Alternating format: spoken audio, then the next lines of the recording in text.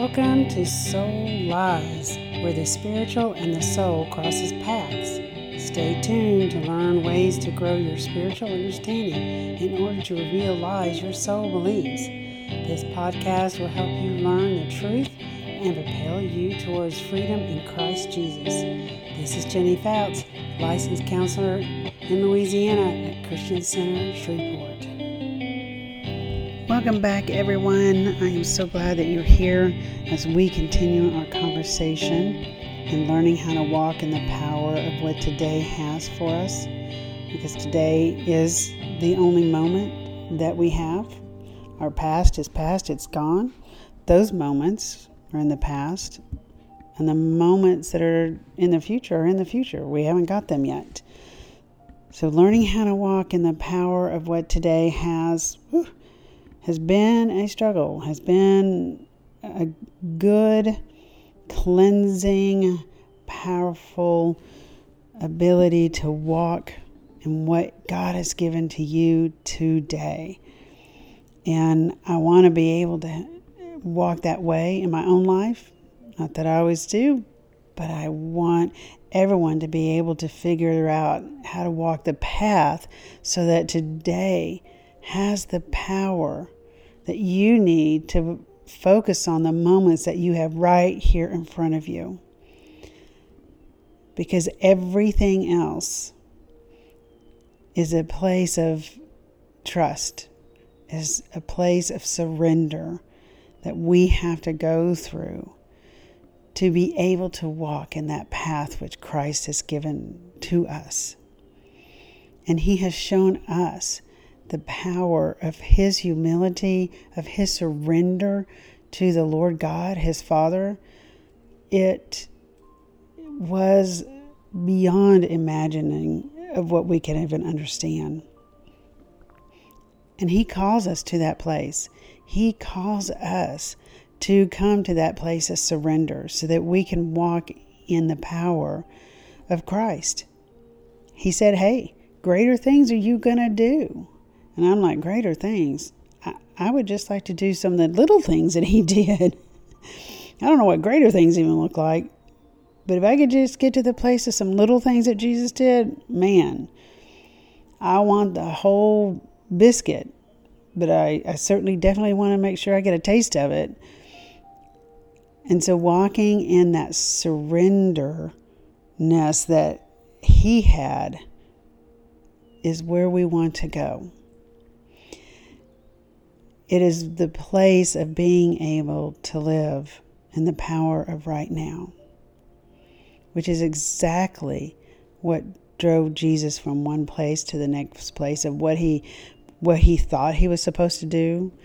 Now you have Mary, he hears about Lazarus' death. And we know the word says He waits. He waits a couple of days and then He shows up. Of course, if I would have been sitting there, I would have gotten up and hurried on over there. But Jesus was so surrendered that He was willing to let Lazarus be in that state of whatever state he was in of death before He came. He was willing to let the others grieve while He's not there. Because we do know when He shows up, so He weeps. He's not weeping because Lazarus is dead, because He is resurrection and life. He knows that. He's weeping because everyone else is sad and is weeping and doesn't understand the signs of the times. But Jesus, if You were only here. And he is sad because of the lack of understanding of the power, the lack of the understanding of the life-giving force that He has within Him. And so when that happens, can you think of a time when you didn't really understand the life-giving force that He has within Him? Maybe it didn't turn out like you thought. They were getting Jesus to get there before Lazarus died so Jesus could do something.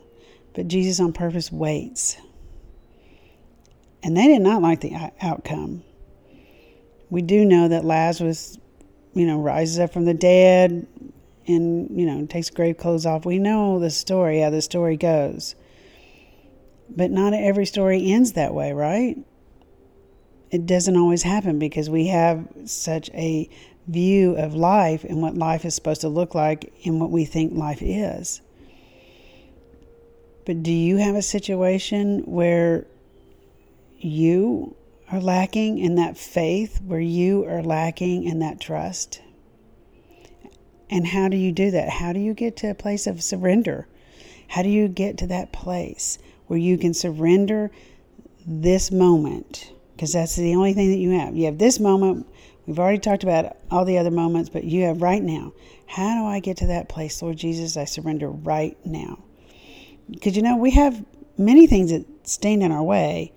What if he asks you to get up and he wants you to go prophesy to somebody? He wants you to go say something. He wants you to, you've heard the stories of this one lady. I heard this story where the Lord she was going home and she was passing a bar, and the Lord told her to go inside and stand. And here she is, a Christian lady, just got to have a Christian meeting, and the Lord tells her to go inside. And she knows this is a bad bar. A lot of occult people there. She knows that. But she goes in and she stands there. And I can't remember exactly what all she preached or what she said. And then she leaves. And of course, then it's later she finds out that several people, all they could see is light. They couldn't even see her. And they heard truth, and they were freed, and they got delivered and turned their life over to the Lord because of her obedience. I often think of myself, is that something that I would actually do if Jesus asked me to? Sometimes there's little things that he wants me to do, and I don't want to do it because, I'm going to be embarrassed. What if I make a fool? What if I'm totally wrong? I can go through a litany of things I like to say, and I argue with him. And sometimes he's patient with me and he will talk with me. And then sometimes he said it. Am I going to do it? Sometimes I have. And then there are times that I haven't. And some of the times I do it just because I don't want that feeling of what it feels like when you don't. I hate that feeling. But everyone walks through this. Everyone, we all have that human condition where we have those areas for right now in this moment of surrender that you're having a hard time surrendering. There is an area in all of our lives that we need to surrender to. And that's hard. But in order to walk in the power that Christ walked in, we must emulate him and walk in that place of surrender. Trusting him. And sometimes people say, we always know it for the peace. Well, not always, because sometimes I'm wiggly as wiggliness can be. It's not always very peaceful to walk in that place of surrender. But there is this level of trust, and I'm holding your hand, Jesus, and I'm going to walk with you. No matter what scary things I can come up with and think about, I choose to follow. I choose to submit. I choose to surrender. It's that choice of surrendering. Today, what do you need to surrender to him for? What do you need to surrender your holding on to and not wanting? Maybe today nothing comes to mind and you just want to plead, Jesus, as much as I can, I am surrendered. I am surrendered. And maybe that's where you start. But he will always call us to surrender as we decide to move deeper in him. You will have to surrender some things. But I want to be willing to do that. So I pray that you will be able to search your own heart, ask the Holy Spirit to reveal to you your own heart, your own space, so that today you can walk a life of surrendering all of your moments that you have right this now. At this moment, Jesus, I surrender. I surrender. Cause me to walk in the way that you would have us to walk, Lord, as we surrender our thoughts, desires, our will, our ideas, our opinions, that we surrender it all to you. Thank you, Lord Jesus, for being faithful. Thank you.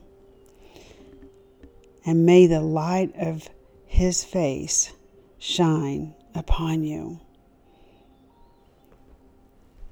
Thank you.